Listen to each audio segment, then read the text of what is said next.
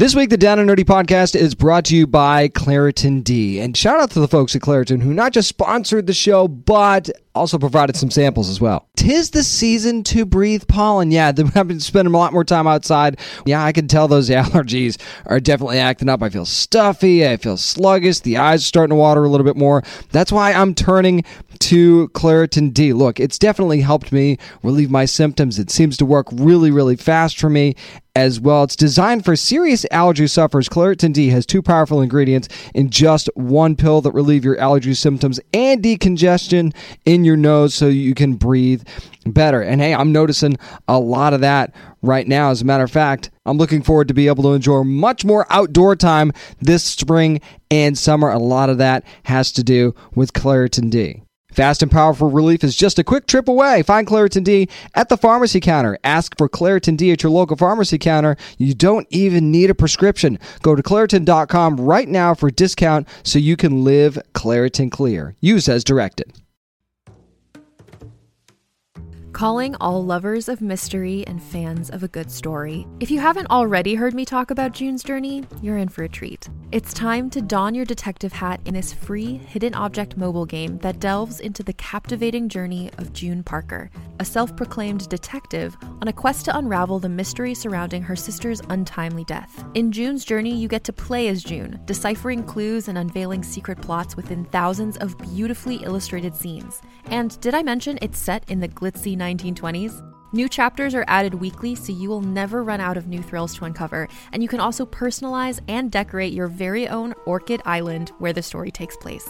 How sharp are your detective skills? Find out when you download June's Journey on your Android or iOS device, or play online via Facebook Games. Your detective journey awaits.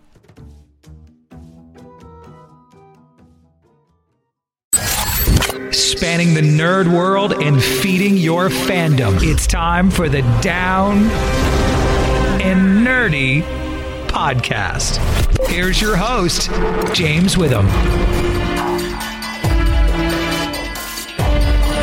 So many guests this week, you'd think it was Thanksgiving. It's episode 444 of the Down and Nerdy podcast. I'm James Witham, and there's so many guests. I feel like if I list all of the people that I'm doing interviews with this week, the show will be over. So I'll just tell you that you're going to hear from one of the stars of Yellowstone. And you're going to hear from the stars and the producers behind Transformers Earthspark from Paramount Plus. You're going to hear from the creators, the showrunners, the executive producers of Circuit Breakers from Apple TV Plus. So there's something for family on this week's show. There's something for hardcore Yellowstone fans that you're going to be excited about. Plus, I'll talk about some nerd news with James Gunn teasing a very, very interesting project for DC. We'll talk about some Spider-Man, quote-unquote, news, rumors, whatever you want to call it. We'll talk about The Witcher, talk about Gears of War this week. So much fun stuff to talk about. Let's get it moving. How should we start this? Let's see. Let's talk about Yellowstone first. Gil Birmingham, Rainwater himself, going to join me to talk about Season 5 next on the Down and Nerdy podcast. My name is Bo Smith. I'm the creator of Wynonna Earp, and you're listening to the Down and Nerdy podcast. This week, we're heading to the Governor's Mansion and Season 5 of Yellowstone, which premieres on Paramount Plus this Sunday. And yeah, there's a Dutton in the Governor's Mansion right now. But I thought it would be interesting to get the perspective of someone from the outside who may not be too thrilled about that. Gil Birmingham, who plays Rainwater on Yellowstone, joined me to talk about this upcoming 5th season, and I thought he had some really interesting insights into not just this season, but the show as a whole. So here's my conversation with him. Gil, how are you doing today? I'm doing great, James. How are you? Doing very well, thank you. So you've been part of the show since the very beginning. How do you feel like Thomas has evolved as a character over that time as we head into Season 5? Well, I think it was more adversarial in the beginning, and we're coming out the gate, if anybody can remember the first season. And then there was shifting alliances and, dynamics that kind of made Rainwater have to strategize differently from season to season. He's back at it again this season. Kind of back at it in a very different way, though, in that relationship, because how do you think he feels about having John Dutton as governor? Well, that is a big power dynamic shift, and that could really serve the purposes that John has, but all those surrounding the land are going to have to reassess their positioning with him. No doubt about that. And like you said, the relationships kind of changed between the two of them over the course of the years. So they've worked together in the past. They've been big adversaries in the past. So would you say where is their common ground right now? Would you say, if there is any, in your opinion? I think the common ground is that they both have a deep respect for each other and for the stewardship of the land. I mean, that's what's most connecting for definitely Rainwater. And I think it's a legacy that John Dutton has for his family. But he's pressured by a lot of outside forces, trying to keep afloat, after being, generations within his family and ownership. No doubt about that. Now, things between Casey and Monica have arguably never been better than they are right now. And we saw Casey really being respectful of Native American culture last season. So first of all, as a Native American yourself, how happy were you to see those scenes as a part of the show? And what would you say Rainwater's opinion of Casey is? I think Casey is struggling between two different worlds. He has the colonial mindset, that he was raised on, but he also has a deep appreciation for the natural law and natural world, perspective that he's, shares with Monica. So Rainwater is somewhat of like an outside stepfather, in terms of guidance and understanding that he wants to really build a value system for his son Tate, that's more in the real world and not the colonial or commercial world that he's a big part of. Do you think it's kind of appropriate that the show actually is airing during the middle of Native American Heritage Month? Because we get to see some of the Native American culture in the show. Do you think that this is a good time to be able to put a spotlight on that?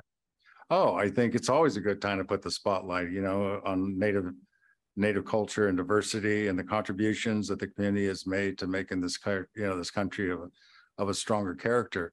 And there's a lot of challenges for Native Americans that don't really reach the mainstream. So it's wonderful that Yellowstone and Taylor in his writing addresses some of those things, and also sharing some of the ceremony and culture within the show. Exactly what I was thinking. Absolutely. Certainly we don't see that enough for sure. So we know that Rainwater's looking for potential allies this season. How much do you feel like Jamie could actually be a wild card this season? Or do you feel like that Rainwater might not be able to trust him either? Well, Rainwater doesn't really have much interaction with Jamie. So he's not really privy to the, back scenes of the family dynamics that he's engaged in. Then, of course, news will come out that's going to be news for him as well, or Rainwater, that is. But everybody's a wild card, in this scenario. That's a very good point. That's a very good point, including Market Equities. I'll throw them in there too, because they're no fan of the Duttons either. And they've certainly offered to help Rainwater in the past. And so do you think that he maybe still sees them as an ally? I think he's looking for a means to the end. And if it facilitates him and it accelerates the time frame that can happen, then that's where his decision making based on the system that he's working on, comes into play. He's still a man of moral backbone and compassion and some of the values, as many of the values that the Native culture encourages. It's a tough line to really walk, Exactly. As a matter of fact, I thought it was interesting when I was watching the trailer that John Dutton says a line to the fact is, we've got a lot of enemies, and they show Rainwater in that sequence of saying that he's one of the enemies. Do you think he feels like he's the bad guy here, or the enemy, or do you feel like he's the one that thinks he's doing the right thing? Oh, I'm certainly sure that John feels the pressure and the responsibility of a legacy that he's promised his father and his grandfather to live through and to pass that on, to the next generation. So I think that's where another thing they have in common. He understands the nature of the passing on of the land to the next generation, and its stewardship and trying to keep it from getting developed in the very commercial way that they're always pressured to do. It's interesting because politics have always been kind of a part of the show, but never like a huge part of the show. Do you feel like politics are just kind of different in Montana, and we're going to see a little bit of a different side of that than we would normally get to see in say, other shows? I think it's just so topical right now, right? And Taylor really writes what he knows and what he observes. It's a realistic injection of what, the current world that we're living in. He doesn't really try to take a political side. He just makes a presentation, and then lets the audience decide where they fall on the matters that are being presented. I like to play what if scenarios every now and then, Gil. So I couldn't help but wonder as I was preparing for this, what kind of a governor do you think Rainwater would make? I think he would make a great governor. Of course, he's going to have his opposition, and there's always the the opposing forces that are not going to agree with what he wants. But that's what this country was kind of been operating on since the very beginning. My perspective would be there would be a more just and equal policy making, and definitely a focus on the land and its connection for everyone. Not just Indigenous people. Boy, would that be interesting. I would love to see that at some point. Now, we know that Rainwater is willing to do what's best for him and obviously best for his people as well. But how far do you think he's willing to go? Do you think he really wants war with the Duttons if it has to come down to that? Well, it's how you define war. This is really kind of more corporate war. There's never a system where he's, relying on violence, even though there is some violence, on more personal levels of certain situations. But the war is really the system, and how you operate in it and how you gain leverage. And that's where John's going to have a new leverage position, as governor. So we're all anxious to see how that's going to affect us all. Definitely war in a different sense. Very well put, Gil. Who's your favorite character or actor to share scenes with in the show? Because I feel like you've got some good ones with John, with Kevin Costner. But what are some of the other ones that you love during the show? Well, I love, the camaraderie we all share with each other, but I have so few scenes with really anybody in the ranch. So it's mostly Casey and Mo and I, strategizing for what's best for the people. But in any scenes I have, we had a scene, me and Kelly had a scene, I think back in season 3, for whatever reason they got that cut, but that was fun to kind of step into that world for a bit. Well, we can't wait to see what Rainwater's going to be up to. Season 5 of Yellowstone premieres on November the 13th. On Paramount Network. Gil, thank you so much for taking the time today. I really appreciate it. Oh, my pleasure. Thank you. And I think it's interesting that even the trailer paints Rainwater as one of the quote-unquote bad guys of the show, but I don't know that there's too many times where he's actually been a bad guy or his people have been bad guys. It's just very much not in line with what the Duttons want to do. And it seems like, what the Duttons want, they will try and, either keep or get by whatever means necessary. And I don't think the Duttons are the bad guys either. I just think there's a lot of perspective that you can have on this show. And it seems like there's always a battle to be waged and not necessarily a physical one, like Gil said. So I thought his insight was really, really interesting. But no matter what side you're on, I'm sure you're going to be watching Yellowstone on Paramount Network. Season 5 begins this coming Friday, and I know that I can't wait. I've already seen the first episode. Can't say anything about it, but I've already seen it. But so I'm really looking forward to watching it again on Sunday.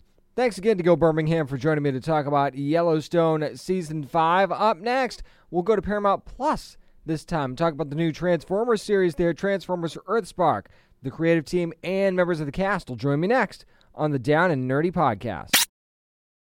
Hey there, it's Rachel Ballinger, and I am thrilled to invite you to Rachel Uncensored, my podcast where I get real with my friends and celebrity guests, where we talk about all sorts of topics. From personal stories to hot-button issues, we cover it all. New episodes drop every Wednesday, so make sure you tune in on Apple Podcasts, Spotify, or wherever you listen to podcasts. Trust me, you won't want to miss out on the fun and candid conversations we have here on Rachel Uncensored.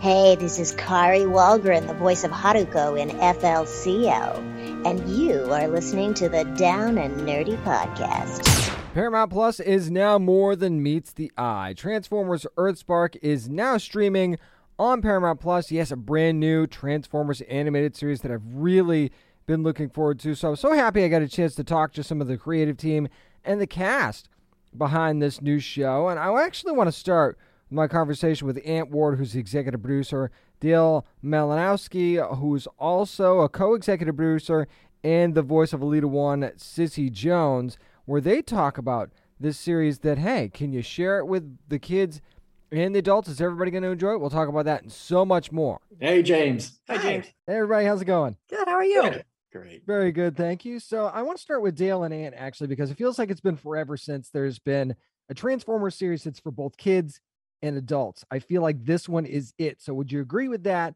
And how would you say that Earthspark kind of fills that void? I'd agree with 100%. Yeah. And that's what we set out to do initially, very much create a show that's for the whole family. Something that, both of us being fans and growing up with G1, Beast Wars, Transformers hold a very special place in our hearts. I've got kids, so working on a show that I can enjoy and they can enjoy watching, I think is the ultimate dream. So it's we're always calling it like a generation 1.5. So it's been a blast. I think that sounds about right. Sissy, I want to go to you because it's weird for me seeing such harmony between Autobots and Decepticons. It's freaking me out, actually. I mean, for the most part, anyway.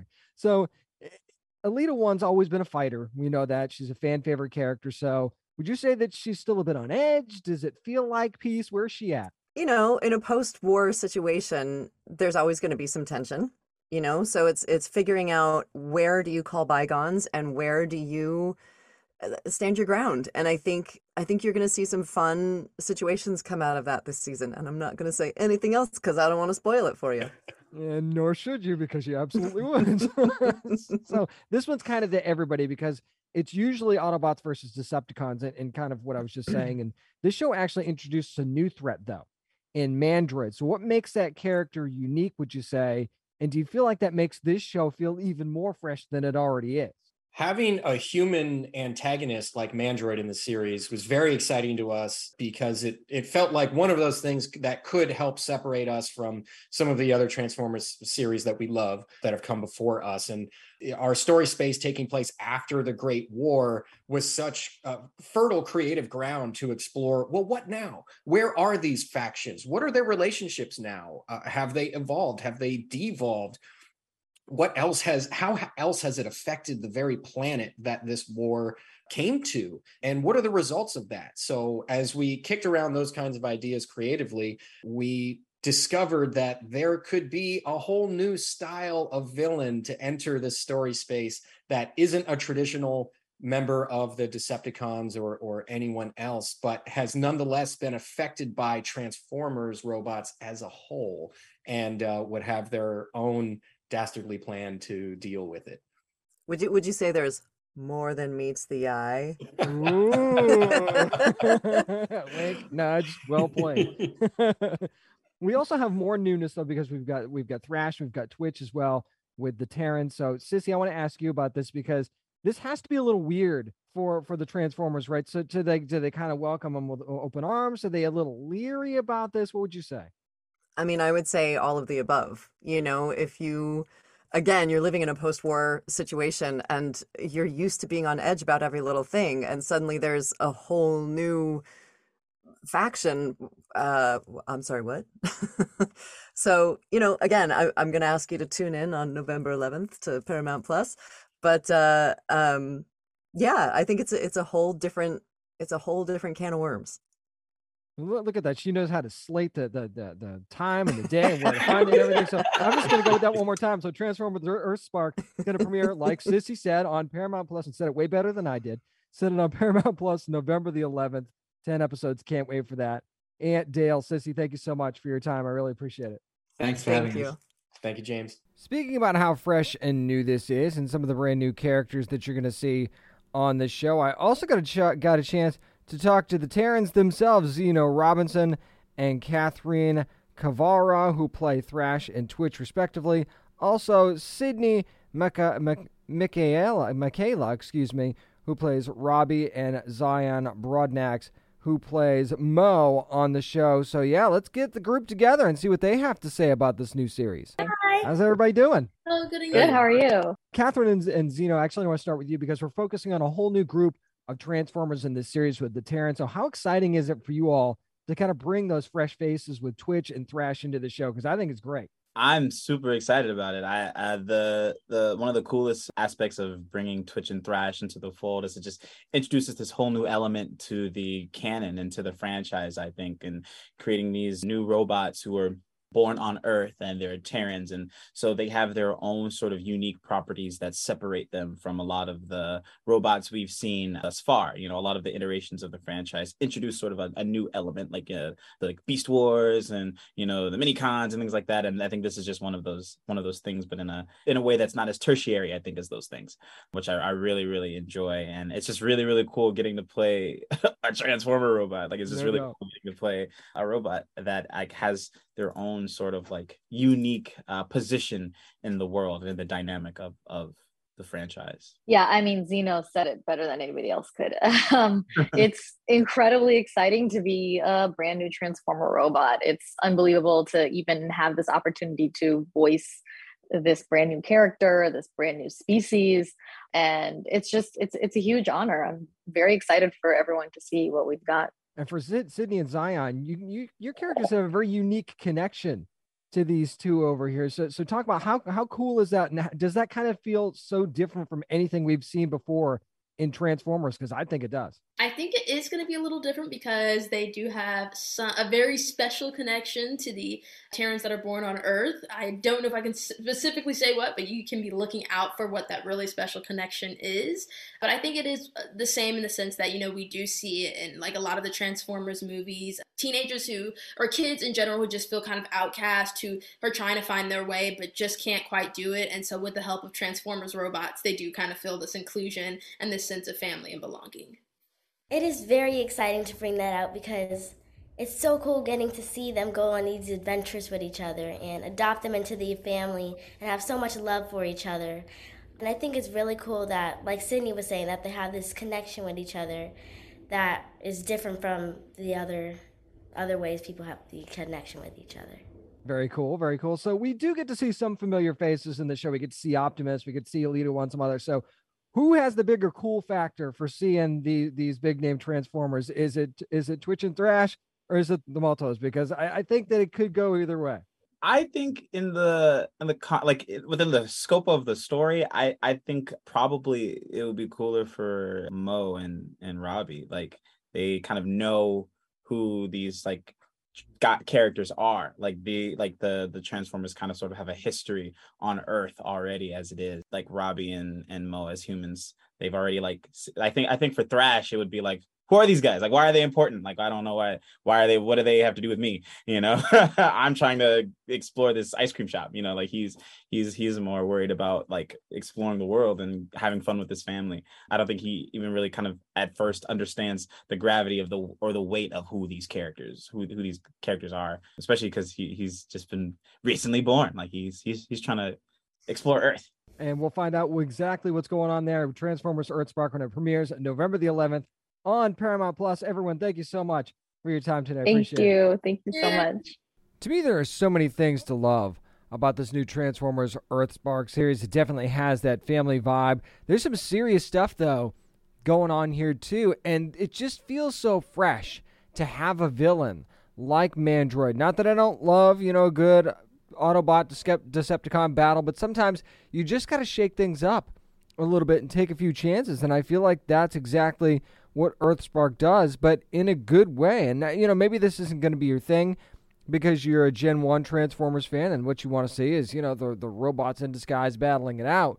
But if you want to broaden that a little bit and see things from a bit of a different perspective, and again, maybe a gateway to get your kids into Transformers in the first place, I think Transformers Earthspark is exactly the kind of show that you want to see. And I really do think if you give this a chance, you're going to find something that you love about it. So Transformers Earthspark, now streaming on Paramount Plus. Give it a shot and let me know what you think. Again, thanks to the amazing voice cast and the creative team of Transformers Earthspark for joining me to talk about the brand new series this week. Up next, oh no, the interviews don't stop here.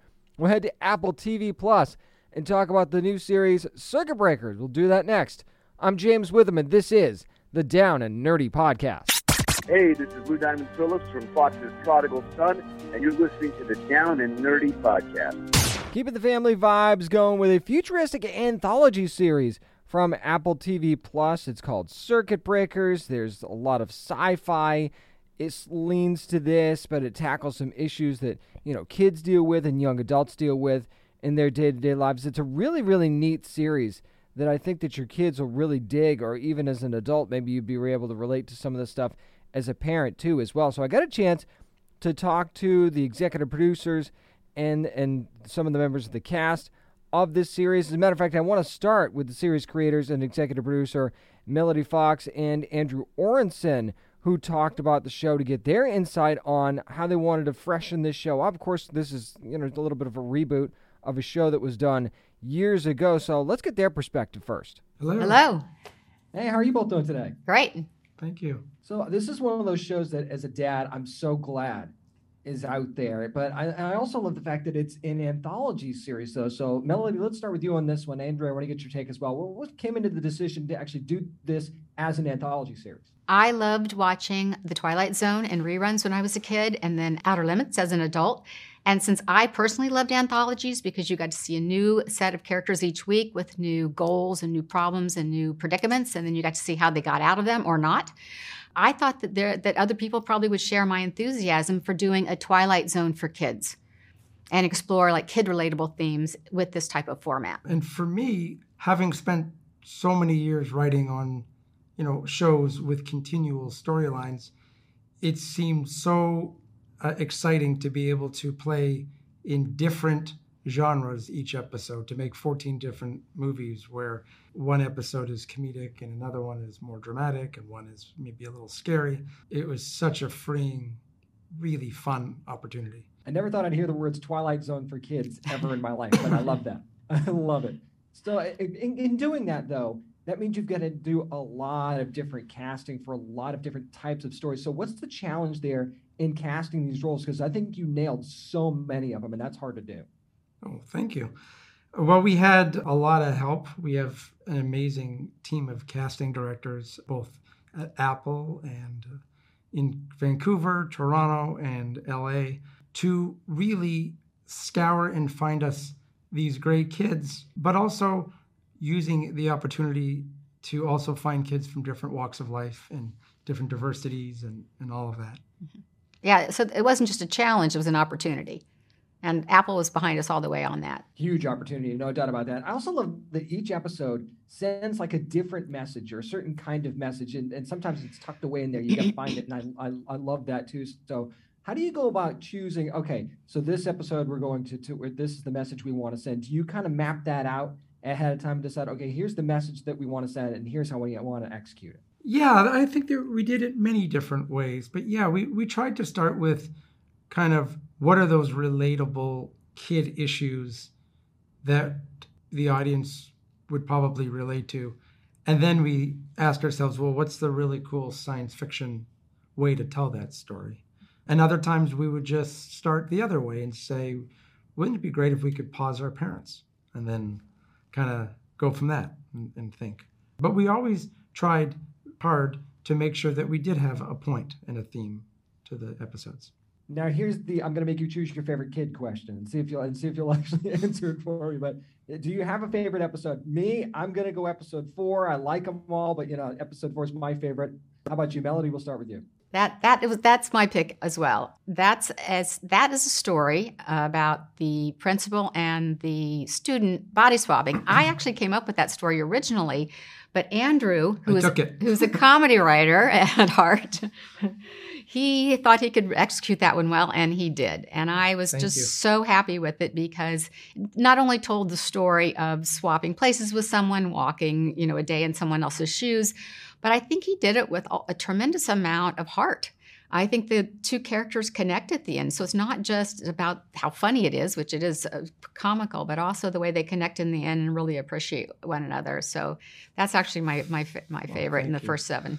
Well, I'm very proud of it. I also had a real fondness for Picture Perfect. I have no idea what number that was, but it's where the family's going through divorce and they get to go through this memory machine, which I thought was such an interesting, beautifully shot, well-written piece of television. That's another good pick, too. But you guys will get to decide which one's your favorite on November the 11th. That's when Circuit Breakers premieres on Apple TV+. Andrew, Melody, thank you so much for your time today. I really appreciate it. Thank you. Thanks for joining us.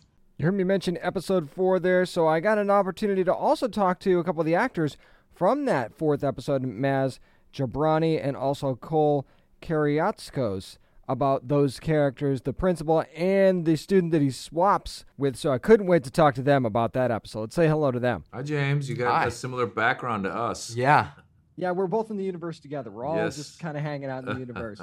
It's really cool, though. This show is very, very amazing, and I loved your characters. You're in the 4th episode, of course. So talk about actually the challenge, and Cole, we'll start with you about playing your characters in this particular episode. And I'm not sure we could say the reason but there's got to be a little bit of a challenge there. I mean, I think we can explain. Since we do end up switching bodies when this experiment ends up going wrong, there is a challenge of trying to play. I had to play both me as a kid and also my principal. And so I feel like that is a big challenge with having to tackle both the kid side and the adult side. Immediately when I first heard that it was going to be Maz, I started watching his stand-up because he's a stand-up comic and trying to figure out that physicality. So that was one of the biggest things that I was working on. I did zero research. I just showed up and did it. I'm a natural. No, I have kids that are in that age range, especially I have a son who is pretty much the age of the character in the show. So I was excited to get a chance to play my son, basically. And I'll be honest with you, as a comedian, I probably started out going a little over the top. And it was Romeo Candido, the director, who did a good job of reining me in some. And seeing it, I think that was a smart choice. And then it was fun to work with Cole here, who he's a mature human being. You're not a kid, you're a human being. And I really enjoyed our time on and off camera, and it made it easy. It was just a blast. Now for the really important question, which of the two of you is the better drummer? Oh, I mean, it's hard to pick between the two of us who are probably both terrible drummers. Yeah. When I was younger, I actually really wanted to be a drummer. So my parents found a bunch of like really bad, like side of the road drums. They weren't like tuned or anything. I still have them in my basement, actually. In about a week, I was like done. I never got a teacher or anything, but I still wanted to. And before this role, I ended up actually going downstairs, setting it up like an actual drum set and kind of just playing around with it. Yeah, well, I was excited because when the scene came for me where I'm supposed to be playing the drums, they brought this guy who was a drummer. Yeah. And they were just gonna, they just got his hands. And I go, oh, that's so movie magic. Makes me look like I know what I'm doing. So, yeah, it was great, man. I had a lot of fun, though. It was really great. Yeah. It was really fun to just, we experimented with a lot of different like drum patterns and things. And it was really fun to just have the looseness of Seth combined with an actual good drummer. Yeah. And it was a really nice crew. I got to say, I keep saying this. Obviously, crews are great all over the place. But this Canadian crew was the nicest. I don't know if all Canadian crews are so nice.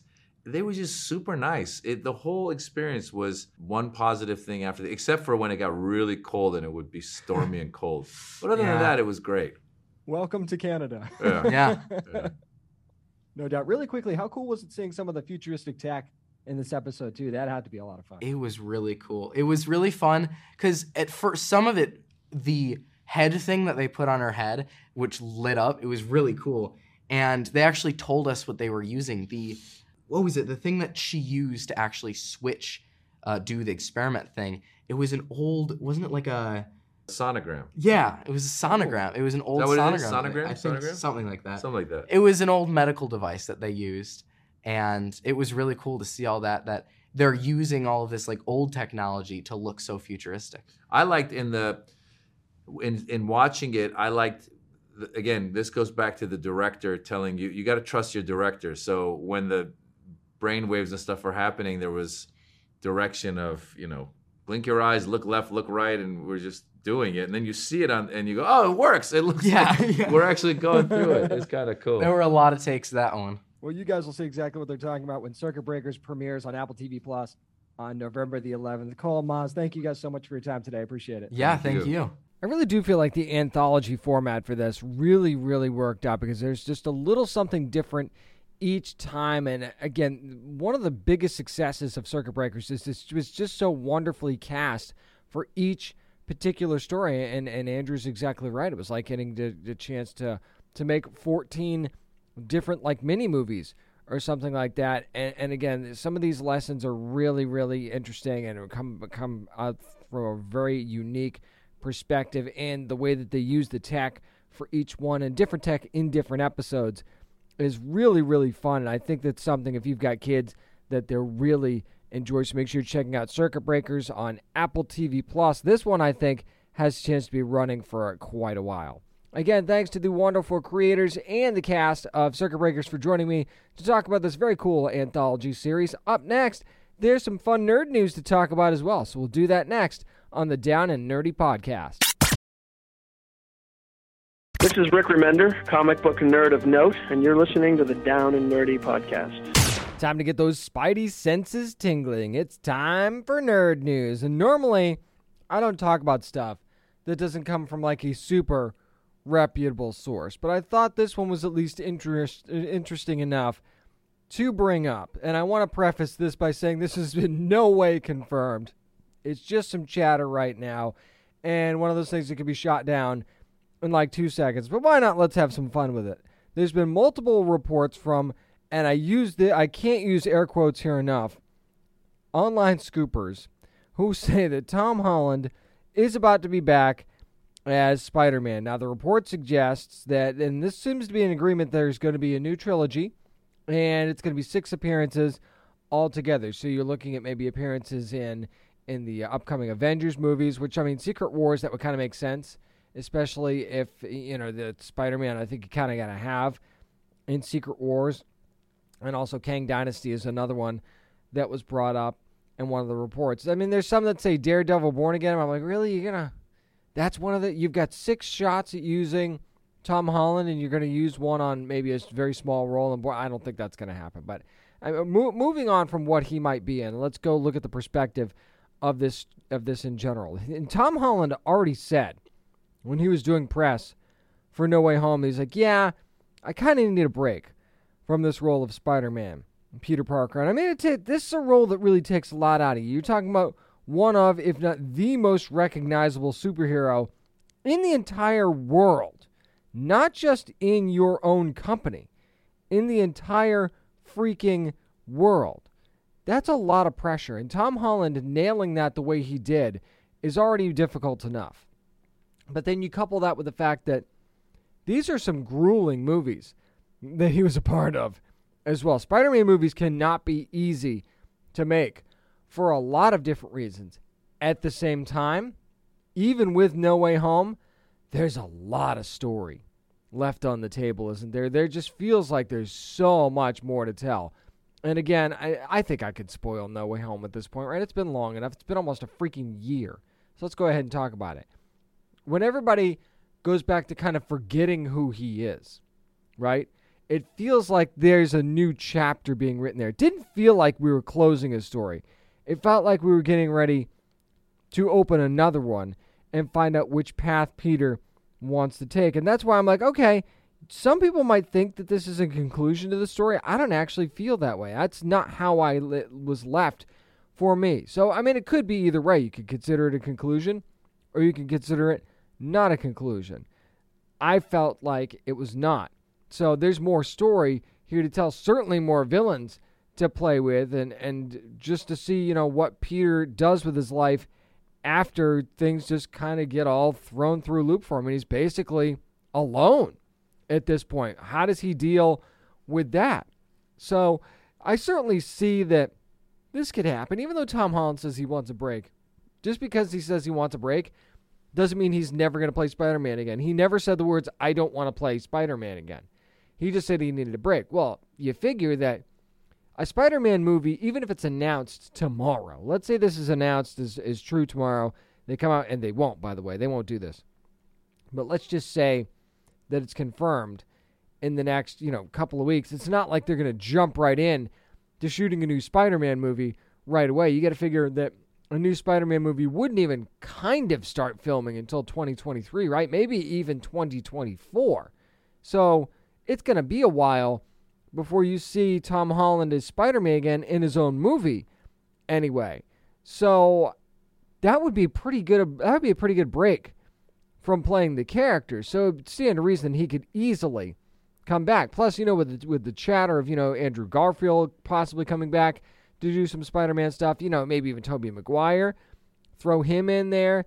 You never know. It's not like we're not going to get any Spider-Man at all. I still think that we will.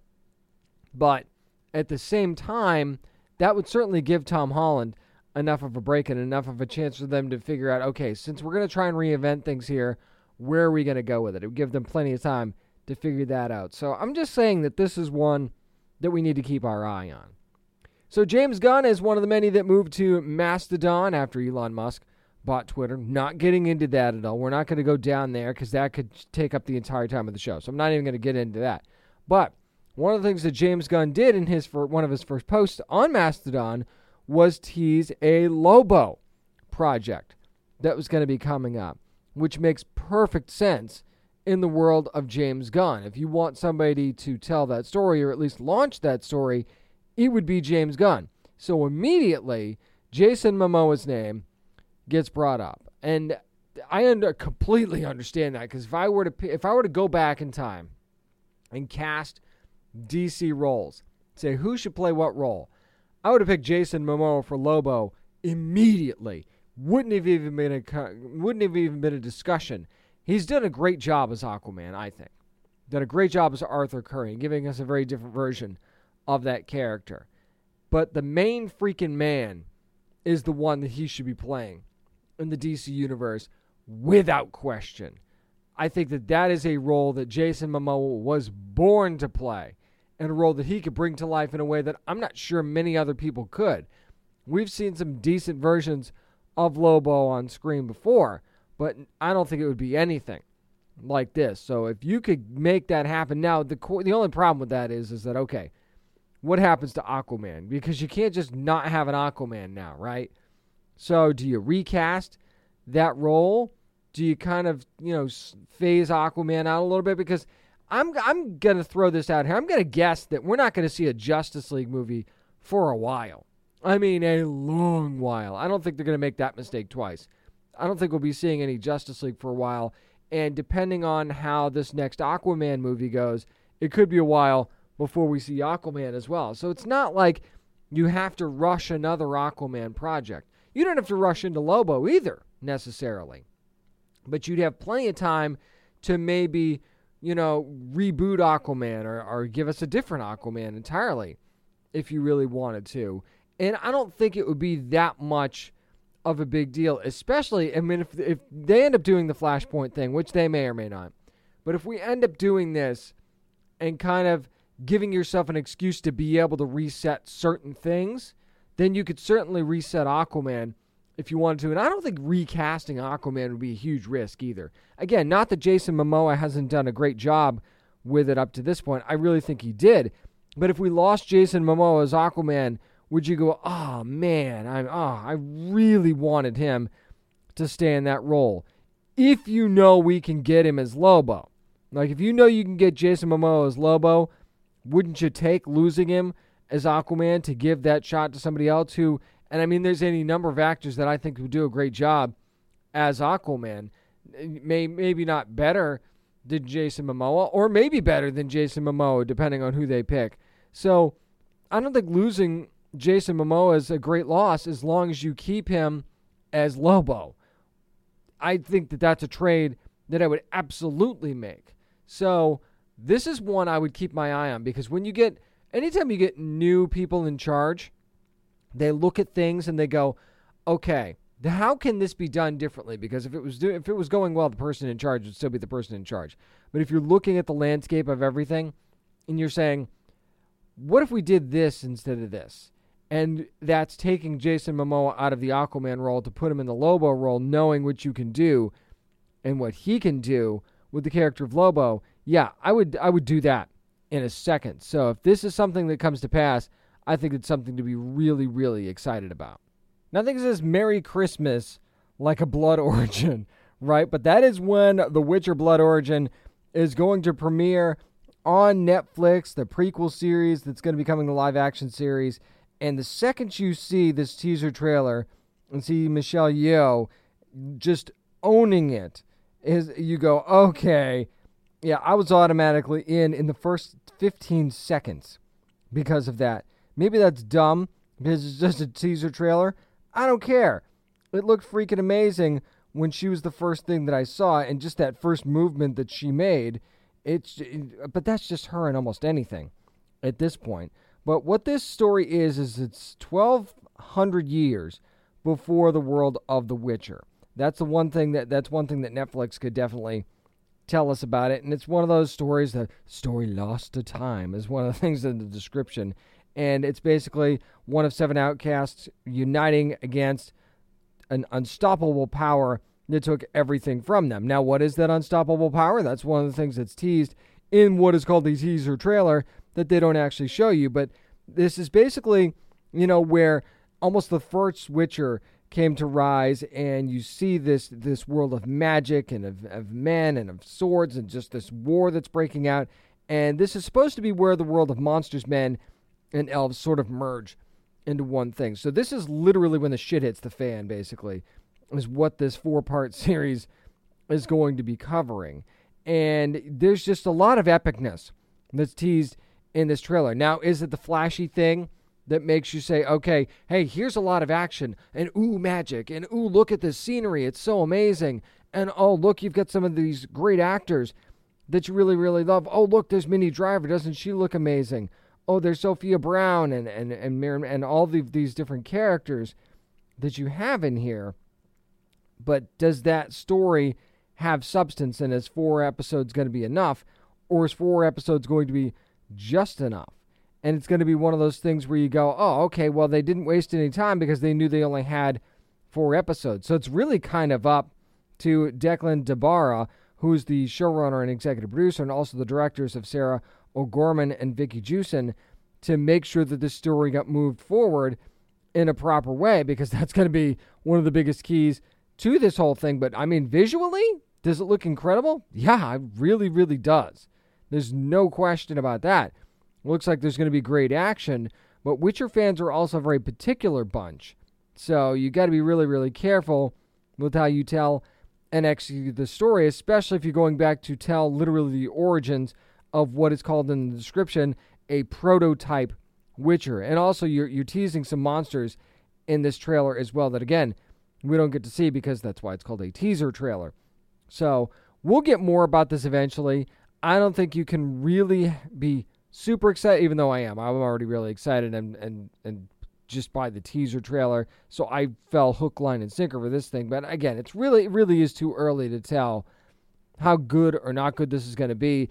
You got to kind of wait for a full trailer, and Netflix always releases a bunch of featurettes and stuff like that. So there's going to be plenty that we'll probably learn about this limited series before it comes up. But yeah, The Witcher Blood Origin going to be coming on Christmas Day this year. So, I mean, Witcher Christmas is not something that's too uncommon. We've seen the show release around that time before. This one will be over a little bit quicker, though.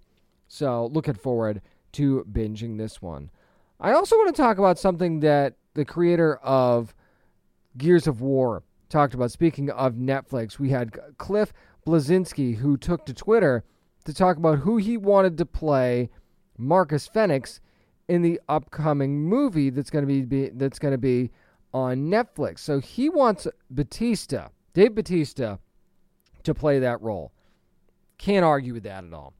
If you're going to do a Gears of War movie, you might as well get somebody like Bautista to play Marcus. He also wants a Latino actor to play Dom, which again, that should be a no-brainer, right? You should be able to do that. There's certainly many, many talented Latino actors that are out there that can easily play that role.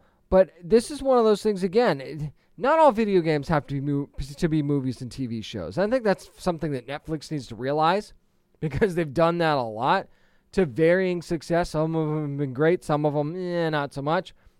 So, but it seems like they're doing that a lot. But Gears of War is one that you could do, and it could be very good.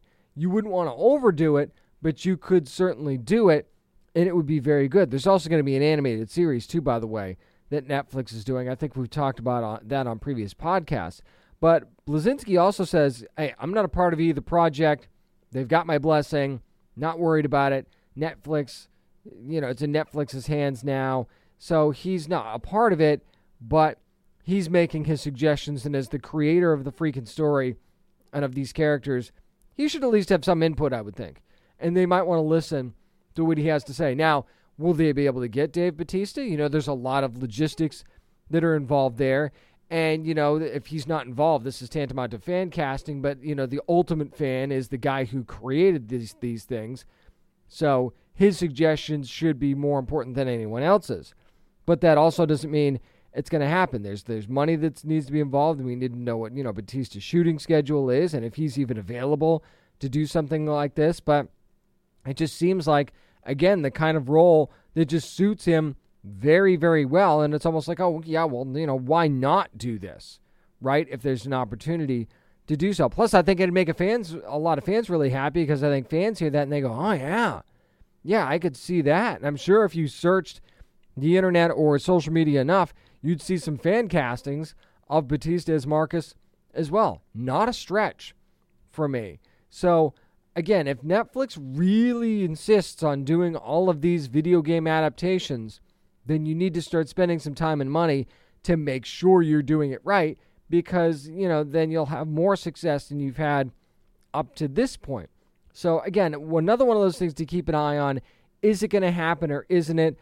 I think it'd be really fun if it did, and I think it would definitely lend more to a series that's going to have a lot of moving parts to it, and a movie anyway that's going to have a lot of moving parts to it in the animated series as well, and something they're going to have to really handle with care to do justice for the fans. That's going to do it for this week's edition of the Down and Nerdy Podcast. Thanks to my many guests for joining me this week. If you need more information on the show, you can always go to downandnerdypodcast.com. You can listen to the show on there too, by the way, and there's timestamps there to go right to the segment that you want to listen to, so that's always good. Follow along on social media at downandnerdy757 on Twitter and Instagram, at downandnerdy on Facebook, and at downandnerdypod on TikTok. And just subscribe wherever you get your podcasts. I really appreciate you doing that. It really helps out the show a lot. And again, thanks to the folks at Realm. Love being a part of the Realm Network. Got some more cool Realm stuff coming up for you too in the coming weeks. And remember, you never have to apologize for being a nerd, so let your fan flag fly and be good to your fellow nerds.